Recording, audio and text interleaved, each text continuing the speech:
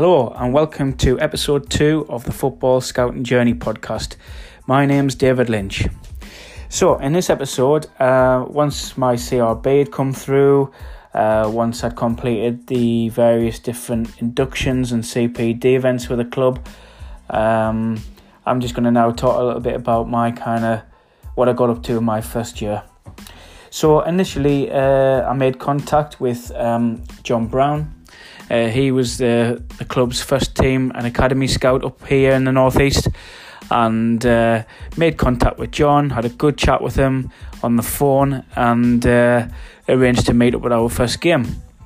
So our first game was actually first team game. It was actually Sunderland versus Gillingham, and so obviously being a big Sunderland fan, that was quite a nice one for me to start with to get me going.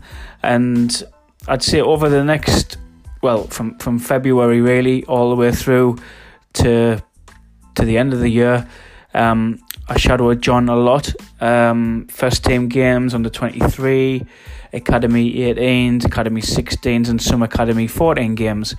And John's a great guy. His knowledge is exceptional. When you're talking about players, especially players around the northeast, there's not many players that come up in conversation that John doesn't know and can't kind of reel off loads of stats and information.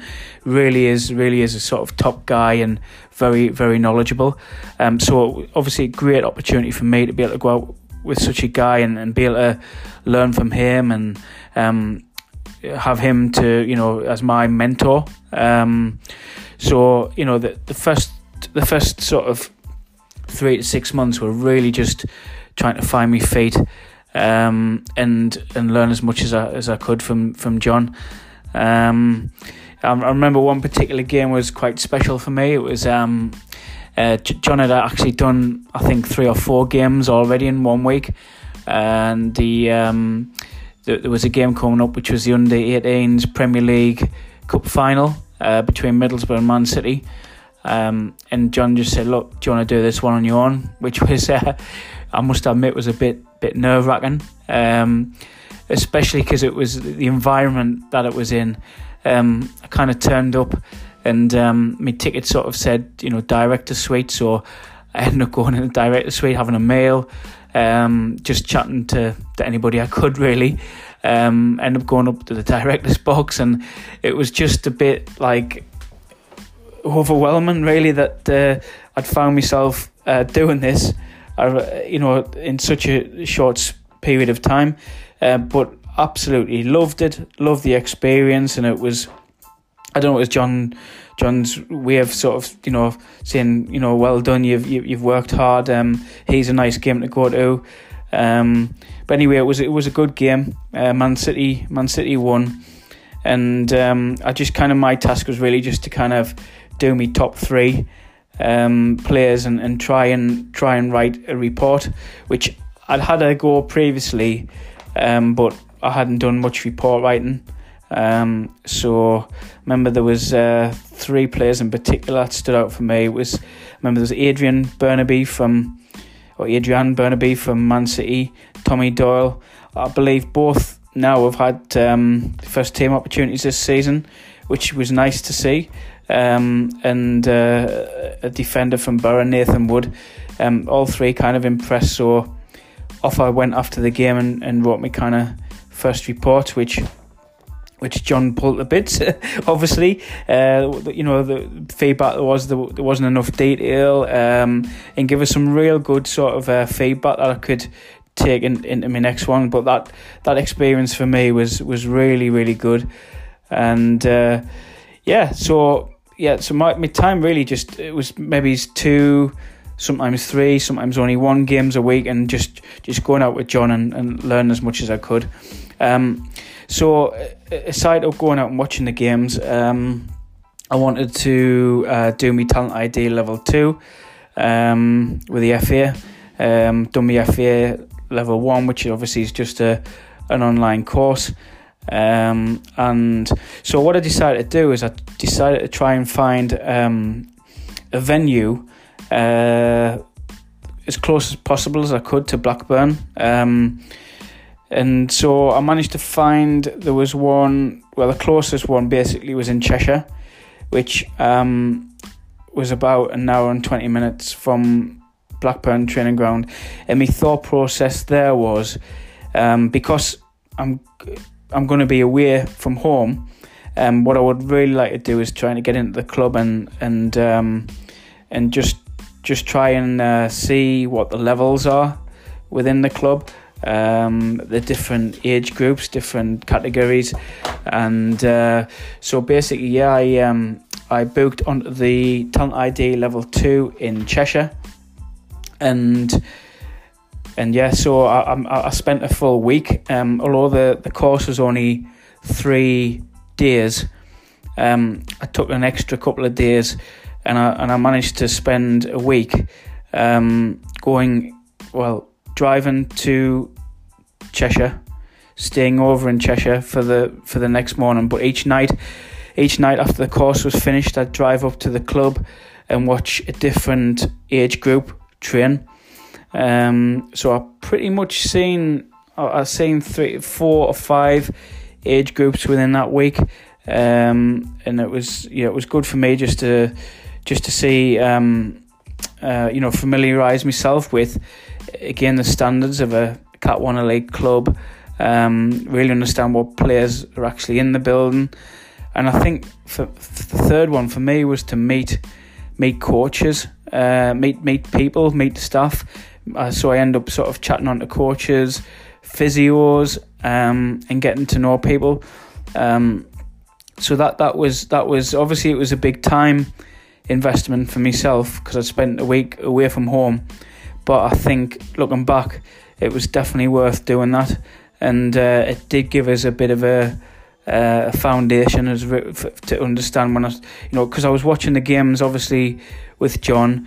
I got to see what we had in the club, and I think things. I'm a firm believer that you sort of put the time and effort in, and things always pay off. And it might only be a little thing, but I remember 3 or 4 months later, I was watching a academy game, which was Blackburn away at Newcastle, and because I'd recognised the staff, I was able to go over, have a chat with them.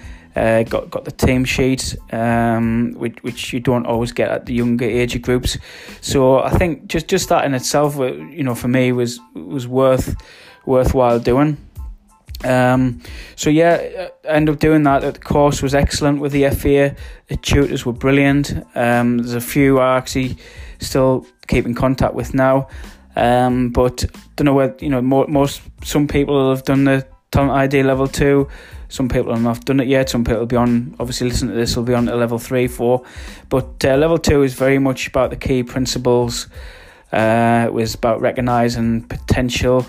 It was a really good section on performance versus potential. It was an area on relationships, which I'm a firm believer in terms of building your network. And I think the other one was ethics and values, governance. That's the important side of it, but kind of really kind of understanding what the do's and don'ts are. So that was an excellent grounding, and as well as that, I met some really good people on the course that I still keep in touch with now on social media. Talent ID Level 2, definitely worth doing, and I've actually got my name down now on the waiting list for Level 3, which is, I believe it's a lot more in depth. I think it's over the course of the year, and I think it's around about £1,500 to do. So I've got my name down for that because I'm really keen to push on and develop further with that. As time went on, watching more games, got a little bit better at writing reports towards the end of the year, especially.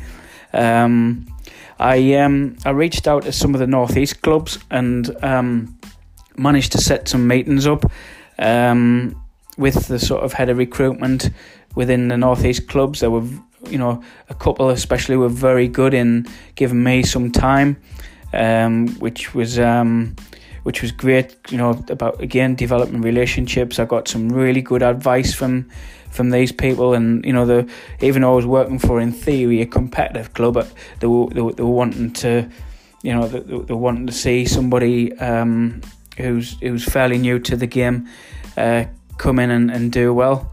And talked about different ways of working, and it was really, really beneficial. So can't thank them people enough for giving up their time. So yeah, I was kind of out and about a lot, as you can imagine. I remember I seemed to watch a lot of Middlesbrough under-18s, which I was really impressed with.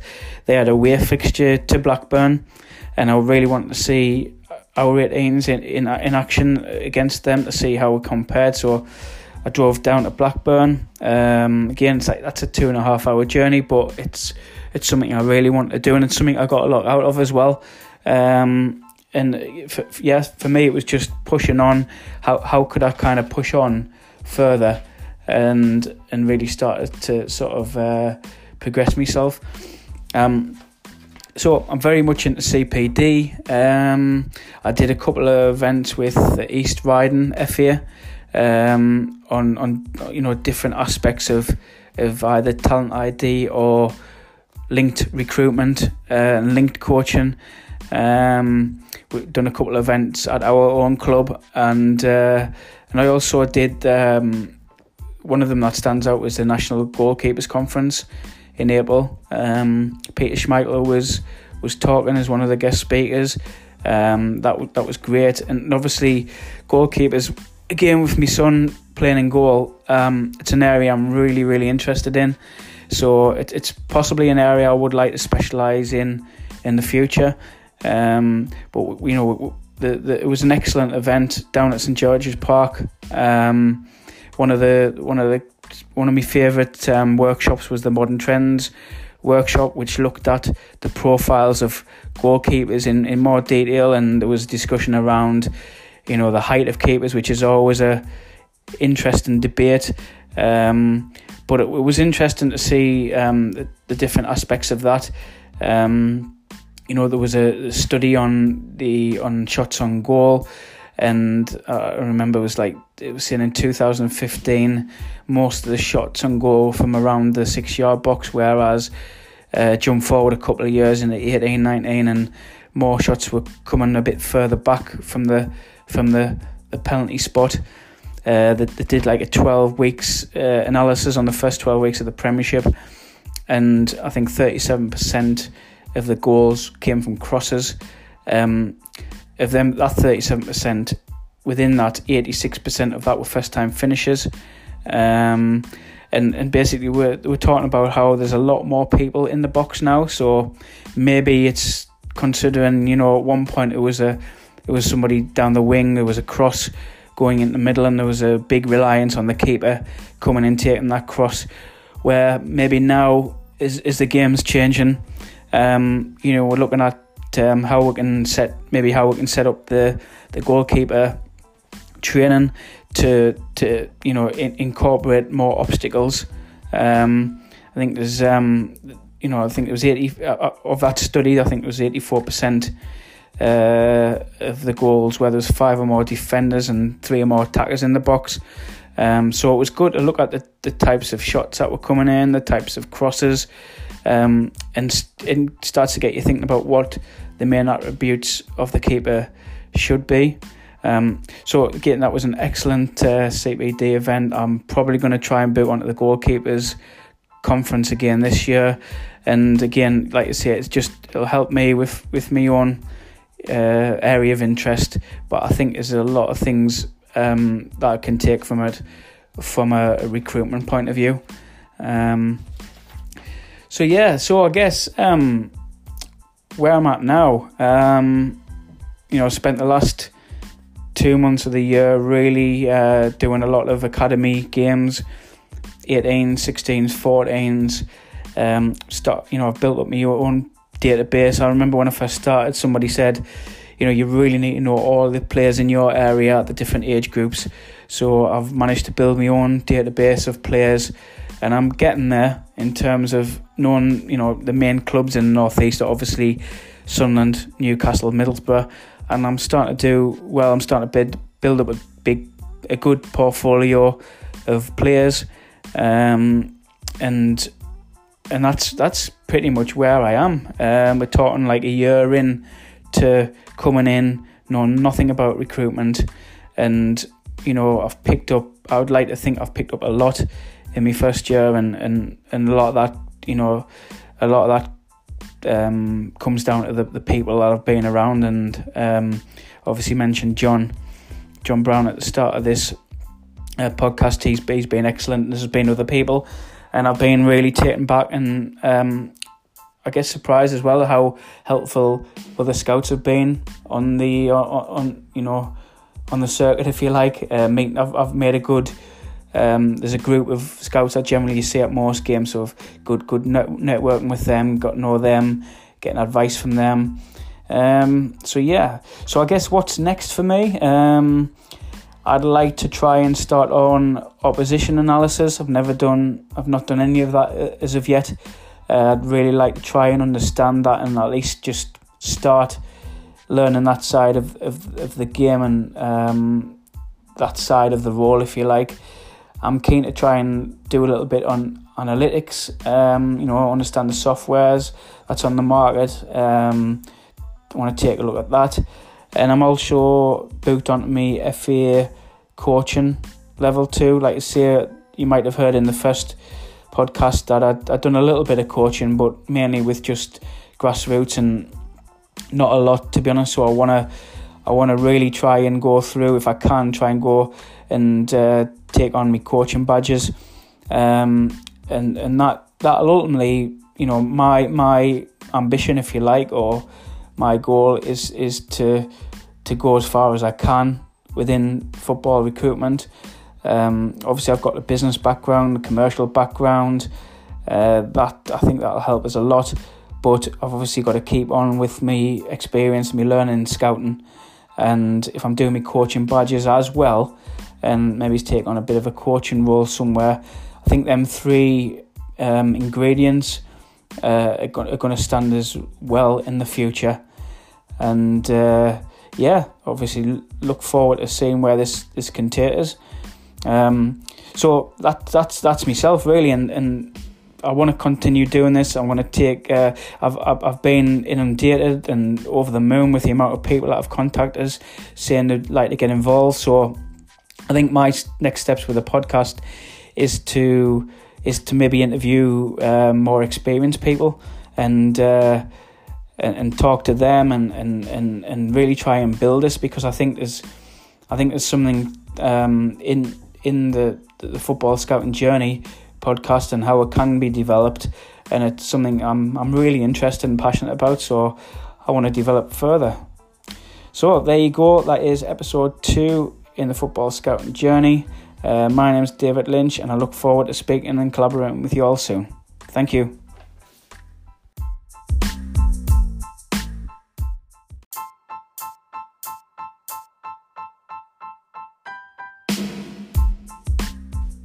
Hello and welcome to the 3rd edition of the Football Scouting Journey podcast. I'm your host David Lynch, and I'm delighted to have in the studio ex-professional goalkeeper and founder of Premier Player Football Academy, Andrew Collett. Today we're going to talk all things goalkeeping and link that back wherever we can to Talent ID. So with no further ado, I'd like to introduce Andy. How are you doing, Andy?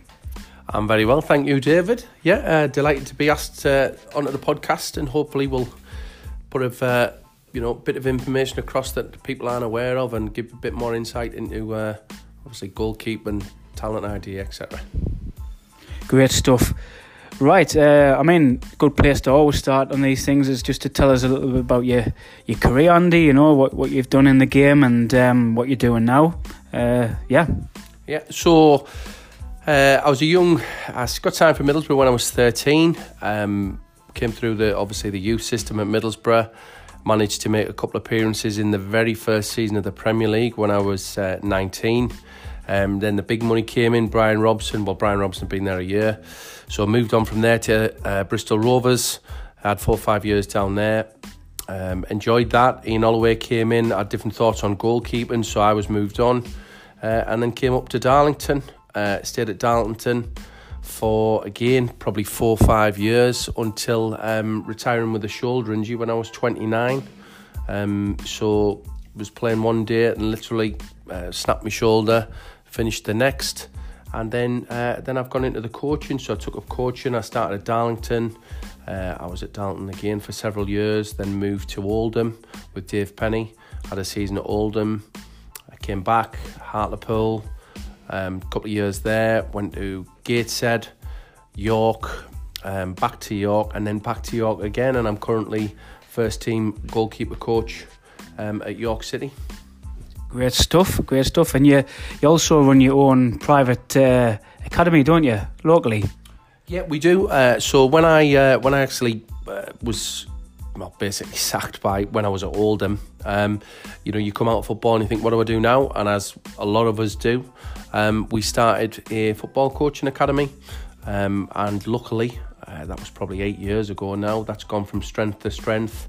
We sort of tried to concentrate on providing high quality coaching, so most of my lads have been professionals and they're all highly qualified, and luckily we've got 7 or 8 academies around the northeast now, and coaching from 3 to 18 really, because I also work at Middlesbrough College we deliver an elite football academy within the college system, so it's keeping me busy. Great stuff. So you're obviously involved at all different levels of coaching now, from adults at York City through your own, I would say, under 6s, under 7s with Premier Player. So, I know it's a difficult thing to do just to condense down, but what would you say is your coaching philosophy, Andy? How would you kind of describe that? I think my coaching philosophy is basically to try and encourage anyone that we coach, because we coach goalkeepers and outfielders, to come down and just to coach positively and to help give them a bit of guidance, but lots and lots of positive encouragement, regardless of the ability. I think one of the biggest problems that I have seen in junior football is there's lots of negativity, mainly coming from the sidelines. So we are the total opposite. I didn't like that when I was a kid, when people were shouting at me. I didn't like it when I was an adult. So that's one of the things that we try to focus on, is just to coach positive and try and help every player, regardless of the ability, improve. Great stuff. Yeah, so coaching, getting into the coaching first, I suppose, coaching a little 7-year-old and coaching a 23, 24-year-old keeper at York. What would you say are the sort of components that you need to focus on at the different levels? How do you adapt your coaching style to whoever you're working with? Well, I think the sign of a good coach is that he will set the session up based on basically the people that are taking part within the session. So obviously I can't do the same session for a 23-year-old as I do for a 7-year-old, so I've got to change it. So I think firstly that's the sign of the coach, and obviously you just focus on the different needs. So on a 7-year-old, we're like lots and lots of fun and disguised learning in a way, but obviously you're focusing on the basics of just catching the ball, hand-eye coordination, etc. With the 23-year-olds, you're still wanting to coach them. There's obviously they've got hopefully a long career in the game, but you're probably talking a lot more match specifics, just keeping on top of the technique as well as improving the technique. But obviously a 23-year-old, you would like to think that they've got a reasonable technique, and you're just you're just brushing up on it, but also you're picking things out of games. So if they play a game on a weekend, you'll then go into the session maybe the Monday or the Tuesday and try and drop back onto, right, this happened in the game at the weekend, we're still learning, how could we have dealt with it differently, could we have done it better, that type of thing really. So you set your session up depending on the ability and the age group that you're working with. Yeah, great. And is there any I wouldn't say a preference, because I know you coach all different ages, but have you got a particular age group that you like working with the best, or maybe is an age group you find the most challenging because of your kind of background? Well, obviously the little ones. I love the little ones, and to be fair, I work as an outfield coach a lot with the little ones. I absolutely love them because you can have lots of fun, but they are probably the most challenging in terms of behaviour, in terms of keeping controlled and also keeping them stimulated. But yeah, I wouldn't say I have any particular, because I get the same buzz if an under 7 makes a great save and he gets up with his chest pumped out and he loves it, as I do with the first team goalkeeper at York on a weekend. I think if you've got that enthusiasm inside you, it doesn't really matter what age group. Yeah. And I guess just touching on sort of working with pro keepers, if you like, I know you were kind of lucky enough to work with Nick Pope, who's at Burnley in England, and other sort of keepers that have gone on to do well in the game. But in terms of professional keepers, do you find that they generally come to you and their techniques are already developed, their kind of pattern? Can you change it? Do you try and change it? So what would you say working with pro keepers is the biggest difference? I think with pro keepers, again, I think it does depend on the age. For instance, at York City this year, we have signed Pete Jameson, who's 26-year-old, been in the division for several years, probably one of the best goalkeepers in the division. And with someone like Pete, he's 26. You're not going to change the way he sets. You're not going to change a lot of the things about his game, but you'll just try and give him little bits of information. You can improve things like starting position, little tips here and there that you can change. But I don't think you can improve. I don't think you can change his core technique too much. Like I said, Pete stands with his hands quite low, sort of Jordan Pickford style. And there's no point in me saying, Pete, try and put your hands out in front of you, holding your handcuff type position, because he won't do it. And you'll spend more time as a coach probably getting frustrated trying to get him to do that. And ultimately, probably in a game, he would go back to his normal, natural sort of stance anyway, because muscle memory will dictate he does that. It's like asking someone to walk differently. I know other coaches have different opinions on this. I personally don't. I think that once your technique, your base technique is formed, there's not too much that you can change with it. I think it's more, like I said, start positions in games, maybe dealing things like goal kicks. You can improve striking of the ball technique, things like that. But his core technique, I think, you're really just keeping on top of that and trying to improve what he's already got and the way he's already set up. Yeah, and I guess in terms of coaches, lots of different coaches around different levels. A lot of people aspiring to be sort of goalkeeper coaches, and a lot more people are doing the level 1s and level 2s.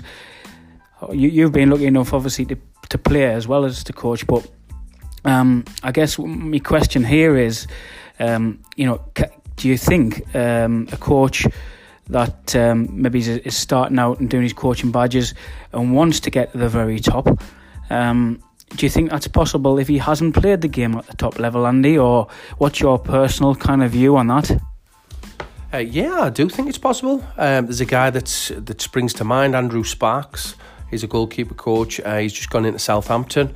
I don't think Andrew played at any particular, a really high level, but obviously to go into to Southampton, he must be very good. I think I've actually watched quite a few of his videos. He looks good. The information that he puts across sounds good. So I don't think, don't get me wrong, I think it will be rare. But it's I think just by being a goalkeeper does not mean that you're going to be a good goalkeeper coach, because being a goalkeeper and teaching goalkeeping are very, very different. If I'm honest, I think if you had two that were perfectly like for like, obviously this is never really going to happen, but if you had one person that was, an A licensed coach that was very good and hadn't played, and then a guy that was an A licensed coach or qualified to a certain level and had played, I think the guy that had played would probably be slightly ahead, because he's played at high level, so he actually knows where it's like game scenario. He can probably demo things a little bit better. But I don't think there's any set rules that you can and you can't. And I think I know plenty of coaches out there that are excellent, that haven't played at high level, and I know plenty of coaches that, in my opinion, aren't particularly good that have played at a high level. So I think coaching and playing are very, very different. But ultimately, you're there to coach, so you've got to be a good coach. You've got to put the information across well, in a way, again, that the person that's taking part in the session can understand. Yeah, great.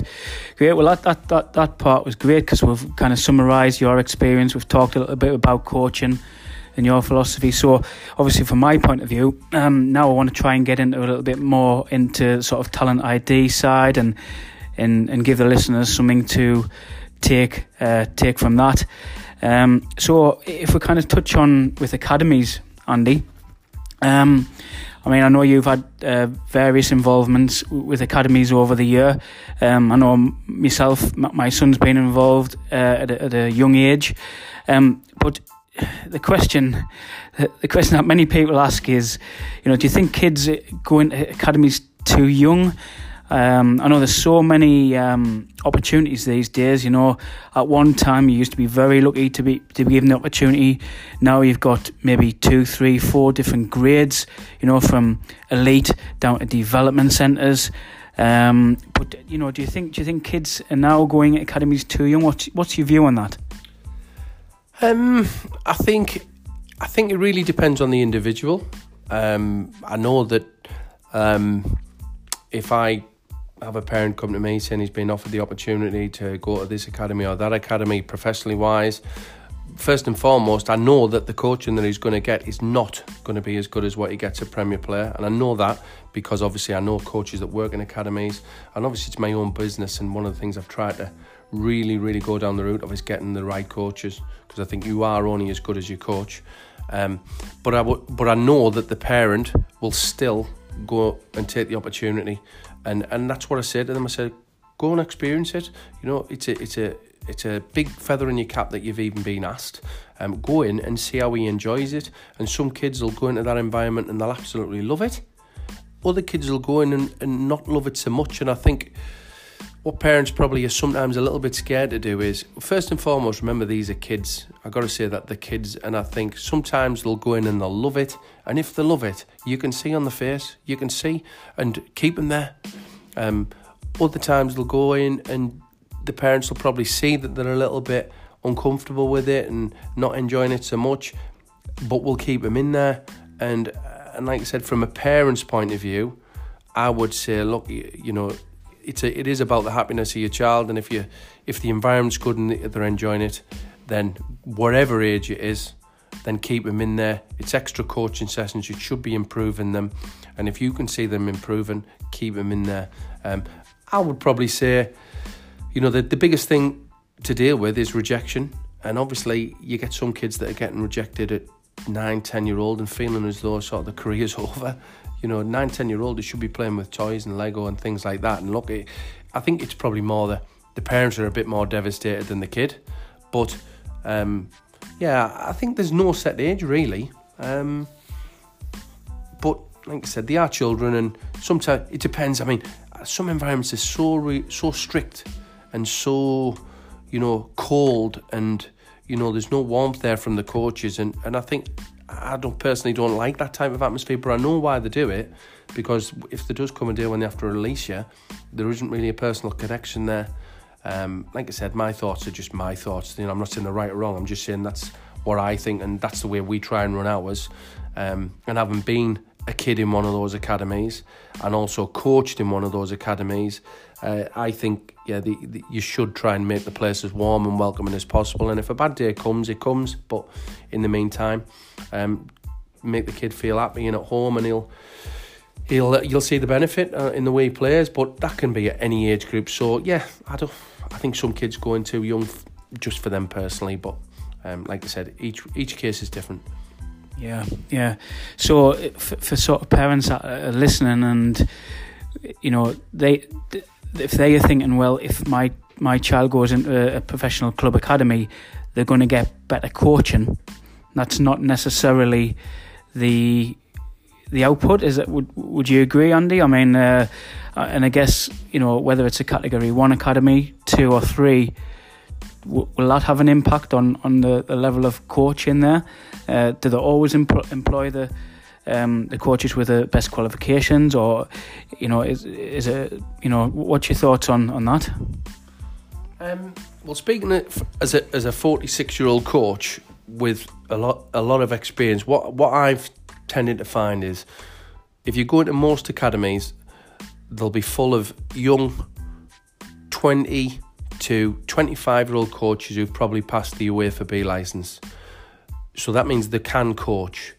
But what I think a lot of them do lack is obviously life experience, dealing with parents, dealing with kids, because they probably don't have kids themselves. So I think that side of things they lack.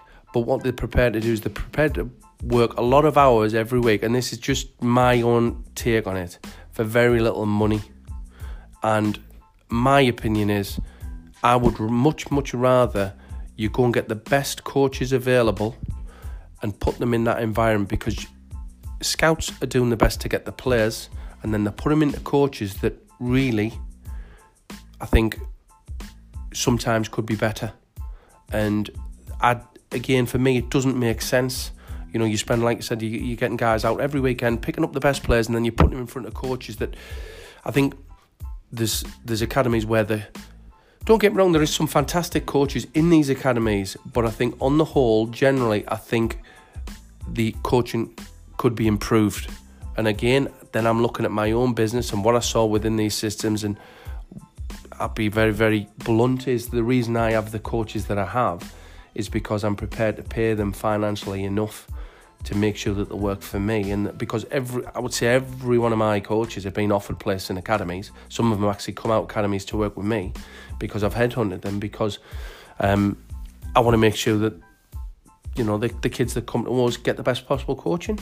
So it's not me being bitter or anything like that. I do think, certainly from a goalkeeping point of view, you know, I've had conversations, look, you know, we want a B licensed coach that'll come in and drive an hour and a half for a 2-hour session for £25.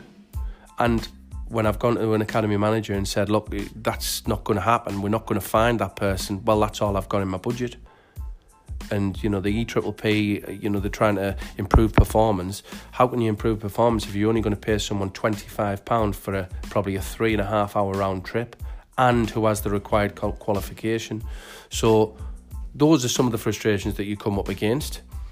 But like I said, there are some fantastic coaches within these academies as well. So, and they all have to be qualified to UEFA B. So regardless of personality, they should be able to deliver sessions that are going to stimulate and improve young players. Yeah, interesting. So again, moving on with Talent ID within goalkeepers, what has your involvement been, Andy, to date? Have you done any scouting yourself? Do any clubs, you know, because of your experience, did they ask you to go out and have a look at goalkeepers? Well, obviously, being in professional football for most of my career, there has been occasions, when I've gone and I've watched goalkeepers with a view to obviously signing them. I've gone to watch keepers in training. I think what you do is, sort of, if you are looking to sign a senior goalkeeper, we go and watch the warm-up. So you see more in the warm-up than you can potentially see in the game. And you don't just watch them once, you watch them several times. That would obviously be when you're looking to sign a senior goalkeeper. I think with Talent ID regards to kids, it's a difficult one, because obviously ideally you're looking to bring kids in that will ultimately play for the first team. But, you know, pretty much everyone, the life expectancy of a first team manager can be maybe 1 to 2 years. So one manager might come in and he might want a goalkeeper that's 6'4" that can zing the ball all over the place. Another manager might want someone not too fussed about the size, but as long as he's good with his distribution or his quick sweeping up at the back, you know, that's what he wants. So to try and recruit into the academy to fit that bill is very difficult, because obviously the manager and the first team goalkeeper can change. I think, scouting regards young goalkeepers is, again, it's a difficult one. I mean, we've just partnered up with Leeds United, and we've had some really good, positive sort of meetings with them regarding, you know, what they want, because I know what I might want, but what they want might be very different. And in academy football, they usually want goalkeepers that are excellent with the feet. You know, in an ideal world, they probably want someone big, good with the feet, can catch everything and is unbelievable. But that generally doesn't happen. So what they tend to go for, and we are seeing it a little bit more now, is you're seeing probably academies that are taking goalkeepers that technically maybe aren't as good, but they are really good with the feet. So they can fit into the way the academy wants to play, because it's no good having a big lump playing in goal if he can't use his feet in an under 10 game, and he keeps giving the ball away when you're trying to play out from the back. So what football clubs want is, everyone is different, but they're all trying to find the best young goalkeeper. But I think at a young age, you'll generally find the best young goalkeeper is, again, it may be someone that's been in coaching system for a long time, so he's used to things. It may be someone that's probably developed, so he's got good coordination. And the best young goalkeeper at under 8 might not necessarily be the best young goalkeeper at under 11. There's a lot of things can change, so it's always moving, it's always changing. Yeah, absolutely. And I mean, if you're going out, I know there's so many aspects and elements, but if you're going out to watch a goalkeeper on behalf of a club, maybe, you know, what are the first few things? I know you mentioned like at an older age watching the warm up, but what would you be looking for? What's the first few things you'd be looking for in that goalkeeper? Well, if I was going out to look for a football club, the first thing, and this might sound harsh, is the salary, because that is really important. Is that because if you can't afford the guy, there's no point going to watch him. So you would need to know your salary levels that you're going to be able to pay. Then you would probably need you'd ask the manager what his sort of physical, because it always comes from the manager. It's not what I want, it would be the manager. So I would say to the manager, what do you want, Gaffer? You know, what are you looking for? And then there will be certain boxes that he would really want tick, and there's other big boxes that he can probably, you know, get away with a little bit. So say if he said, right, I've got, I don't know, £300 a week, obviously it's different, but say if he said, I've got £300 a week to spend, go and get me a goalkeeper that dominates his box. So then I would say, right, okay, so do you mean someone that's big? Well, yeah, I want someone that's 6'4", and what about his distribution? Well, he's got to be able to distribute it well. Well, Gaffer, I might get a big lad, but usually they're not particularly good with their distribution. All right, okay, well, I don't mind. So then he might say, well, I don't mind the distribution a little bit, but he's got to dominate his box. You know, so managers, there's certain boxes that they want ticking. And you've got to try and, as a coach, you've got to try and tick as many of them as possible. Because like I said, ultimately, everyone wants the best goalkeeper that's played hundreds of games, that's really young, that you can make money on, that's 6'4", that can kick the ball everywhere. And them goalkeepers are probably out there, but they might cost you £100,000 a week. Yeah. So it's difficult. What would you, sticking with the younger age, and I know like there's a lot within Talent ID we do sort of potential versus performance. So when you're looking at a younger goalkeeper, what in terms of potential, what are you looking for within that younger goalkeeper in terms of like the key elements of what they're doing? What sort of excites you about seeing something? They might not be the best goalkeeper in terms of performance, they might not be the biggest, they might not be the strongest, they might not save as many shots as somebody else, because, you know, we're talking about mini soccer goals where the goals are fairly small in comparison. So what would you say potential-wise, Andy, what you're looking for?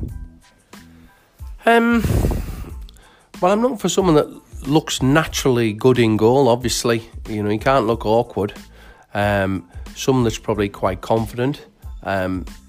That's, you know, as in confident, not necessarily confident as in talk and scream, because at a young age, say if I was looking for an under-9 goalkeeper, I wouldn't expect to see someone standing there marshalling his defence, standing, you know, organising things, because that just doesn't happen at that age group. But I'd probably be looking for someone that moves quite nice. Ideally, looks like he's got a reasonable technical base. You know, so if a dip and volley came in towards him, he might move in behind the ball, and as though, you know, so I've got to think, am I going to have to start from scratch on the coaching with him?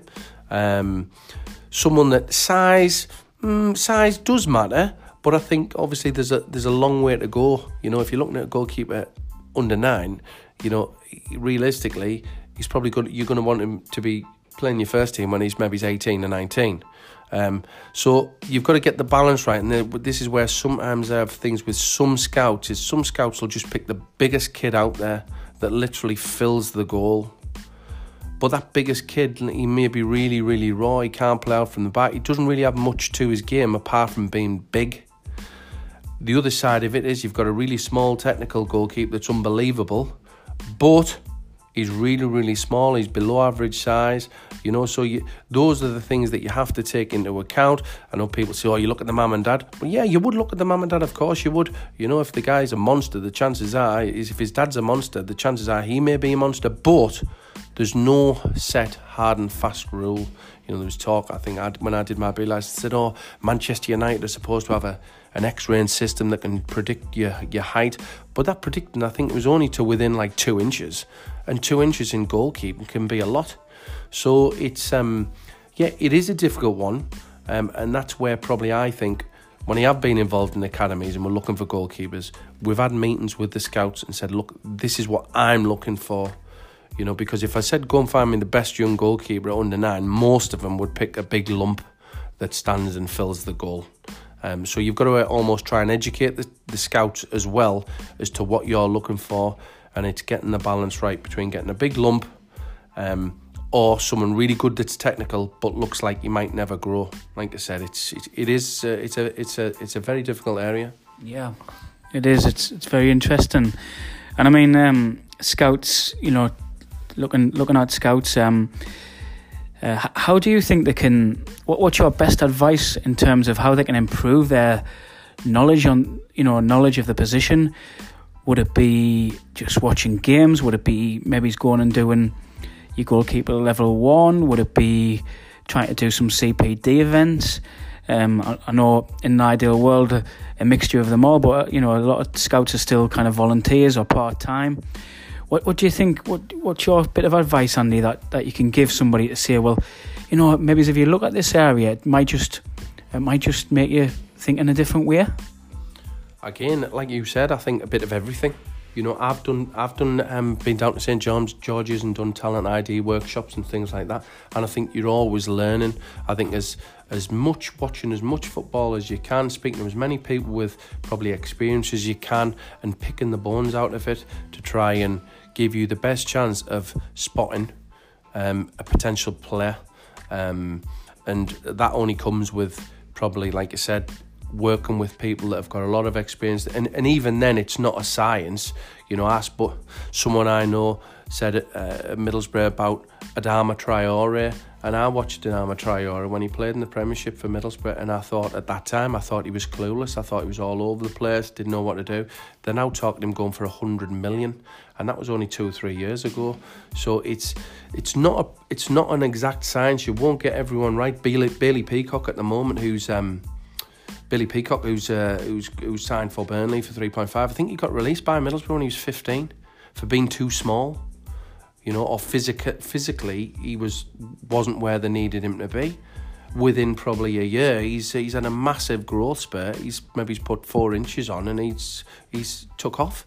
You know, so that's not a mistake from Middlesbrough. It's just there is no hard and fast, and who knows what can happen physically, especially when you're dealing with young goalkeepers. So much can change, you know, off the pitch, on the pitch, physically.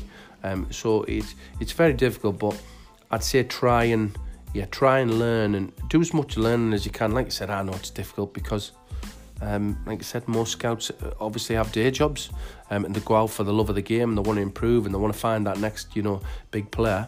But yeah, I think there's a lot of information out there, but trying to tap into the right people to get the most experience and to learn from as much as possible. Yeah, because I mean the coaching element obviously is key. I mean, have you had a keeper that you've worked with, Andy, where you know they were absolutely fantastic in training, You can talk about anybody from sort of younger ages through to sort of seniors, but if you had a keeper that's been brilliant in training but just couldn't convert that into games, or with the right coaching and the right attitude from the keeper, will it always come out in games? It's just sometimes a matter of time. Yeah, I've definitely had that scenario. Yeah, I've had a scenario where, and I won't say where it was, and I won't say who the guy was, but I had a goalkeeper that had played at a very high level. He'd been a substitute at a very high level for several years, and then came to where I was at and was asked to play.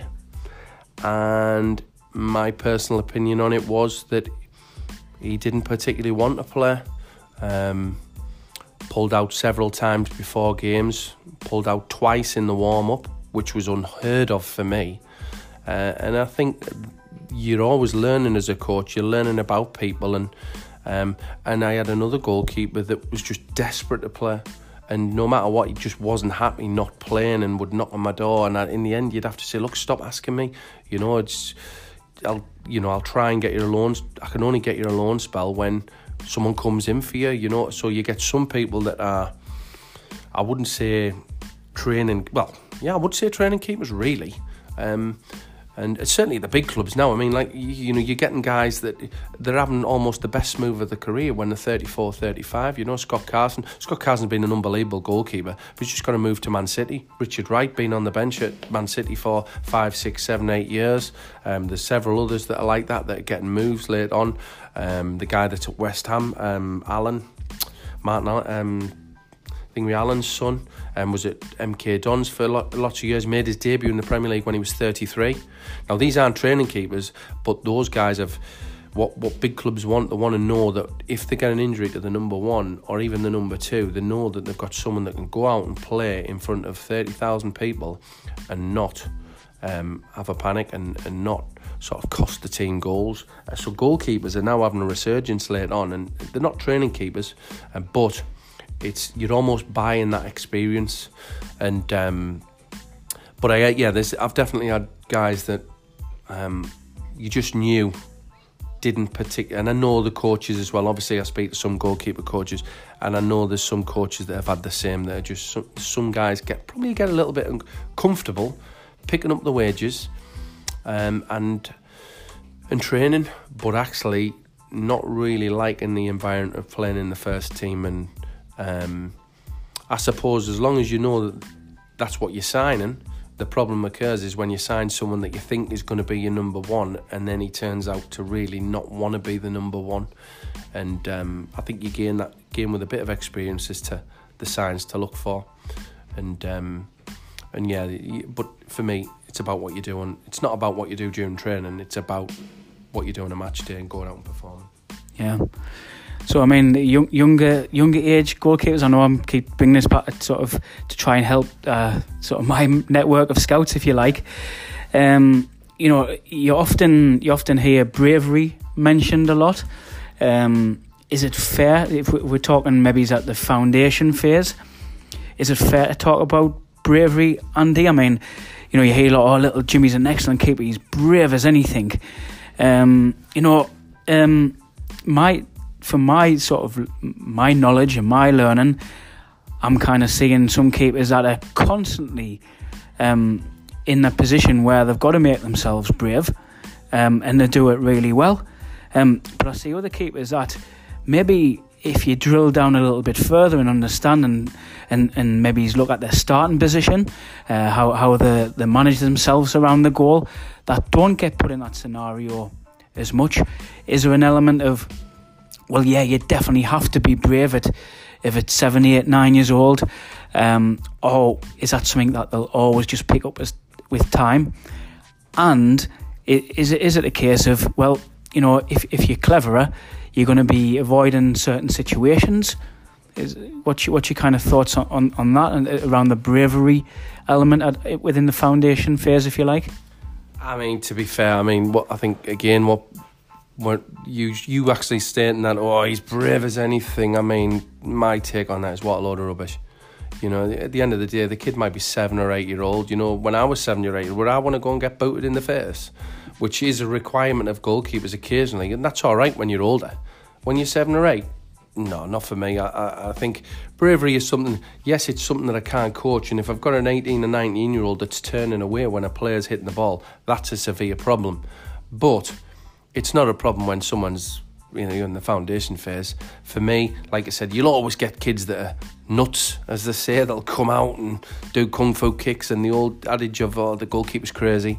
But yeah, no, I think, and I don't expect anyone to go down, and if he does go down and take a 1v1 fantastically, well, for me that's an added bonus. You know, that I think is something that will come in time.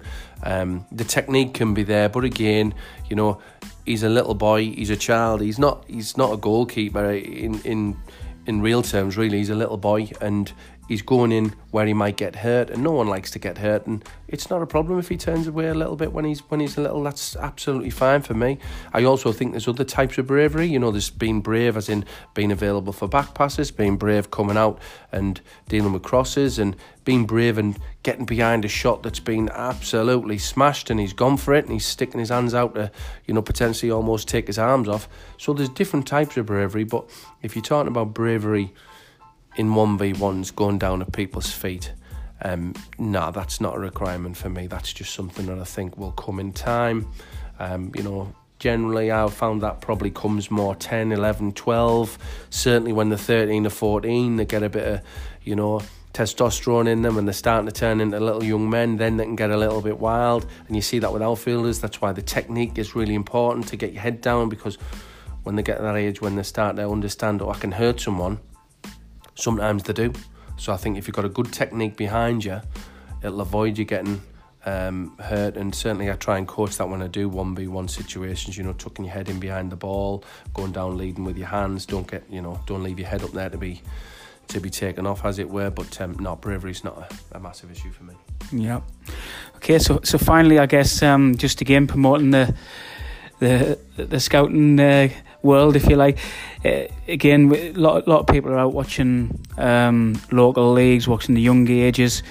Any final sort of bits of advice, Andy, when you know us as scouts are out there looking? You talk a lot about technique. You know, what is technique? Is it, you know, how they handle the ball? Is it how the move of the feet? Anything really that we could just take away from today? Yeah, I think technique is, like I said, you'll probably look at someone and you think, oh, he looks not bad. He moves quite well. You know, that's what I tend to do. Anyway, if I'm watching a goalkeeper, I can watch a game and he doesn't have to have much to do, but the way maybe his back pedals, the way he looks behind him for his post, you know, I can generally see if someone's had coaching sessions, because it does make such a big difference, certainly at a young age. So you can see that, and I think you'll get a decent sort of idea. Like I said, a ball might come along the floor and he might just step across, get in the line and go down and scoop it up nice. And for me as a coach, like a little light bulb comes on and I think, oh, I like that, that's good. And that little thing that you see, you can think, he's not bad, he's not bad him. And obviously as a scout watching, I think a bit of advice would be to don't write kids off. You know, someone can go and they can have a terrible game, and I've heard scouts say, he's miles off, man, he's terrible. He's watched him once on a Sunday morning. And what I would say is, you know, watch him over a prolonged period of time. Watch him several times before you make any judgment. And what you've got to remember is these are kids, these are children. So one day he'll come and he'll look an absolute world beater and he'll make unbelievable save after save after save. And then you watch him again, you'll think he's never seen a football before. And that's just part of them being little and young. And that's why people like goalkeepers when they're 34, 35, because that's when they hit consistency. So you're not going to get consistency of an 8 and 9 year old, 10-year-old boy, you know, and people have to understand that. But because they see it, you know, parents, they see it in the Premier League, and, you know, they see a goalkeeper on the edge of his box sweeping up, looking to, you know, read the through ball like Hugo Lloris. And because the, you know, under 10, under 11 goalkeeper doesn't do that, he's got 15 parents, 20 parents on the side shouting him through the game, and they forget they're just kids, you know, and they'll have their ups and downs, and as a scout watching them, the way you get a rounded idea of what they're like would be to probably have a look at what they're like physically, see what they're like technically, whether they move, whether they can deal with the odd shot that comes in, and then if you like the look of them, go and watch them several times and over maybe 6 games. And I know that might be a lot, but ultimately you're investing in a goalkeeper and you want him to invest time in you 2-3 nights a week, Saturdays, Sundays, so make a good judgment on them, or the best judgment possible. And then if he's for you, obviously you can report to whoever you need to report to. I think systems nowadays, I think every club is different, but I know with some of the pro clubs that I work with and have worked with, and obviously have currently sort of working with Leeds, there will be several reports. The name will go into a computer. He's been identified 4 times now by our scouts. He's a good goalkeeper. Right, we need to send this scout, someone maybe further up the pecking order to go and watch him. Then they might get him in. So the system's in place, and that's what I would say about any scout. If you see someone that you like, don't just shot him in straight away. Oh, he's fantastic, this guy. Because you might watch him the next week and he might be absolutely terrible. So watch him over several games, and then you'll have a more informed sort of opinion as to where he might fit ability-wise. Great stuff, Andy. I think that's been brilliant. I hope it's been useful for parents, spotters, scouts of different levels. I think we really appreciate you coming on, Andy. Really do. You're very welcome, Dave. Like I said, I think the big thing about obviously goalkeeping and as parents and as scouts and obviously you've got to be enthusiastic about it. And I think if you're a goalkeeper, you have that buzz, and if ever you lose that buzz, then maybe you're in the wrong job, because it's not a job. It's you're working with young kids. Like when we do the keeper combat, you're seeing goalkeepers of all abilities flying around, making saves, and you go home, and it absolutely gives you a buzz. And to come on something like this that is trying to sort of enlighten parents and people of all levels, I'm really pleased that you asked us, and delighted to come on board. Right, cheers, Andy. So that's episode 3 of the Football Scouting Journey podcast. Keep your ears peeled for further episodes. Thank you.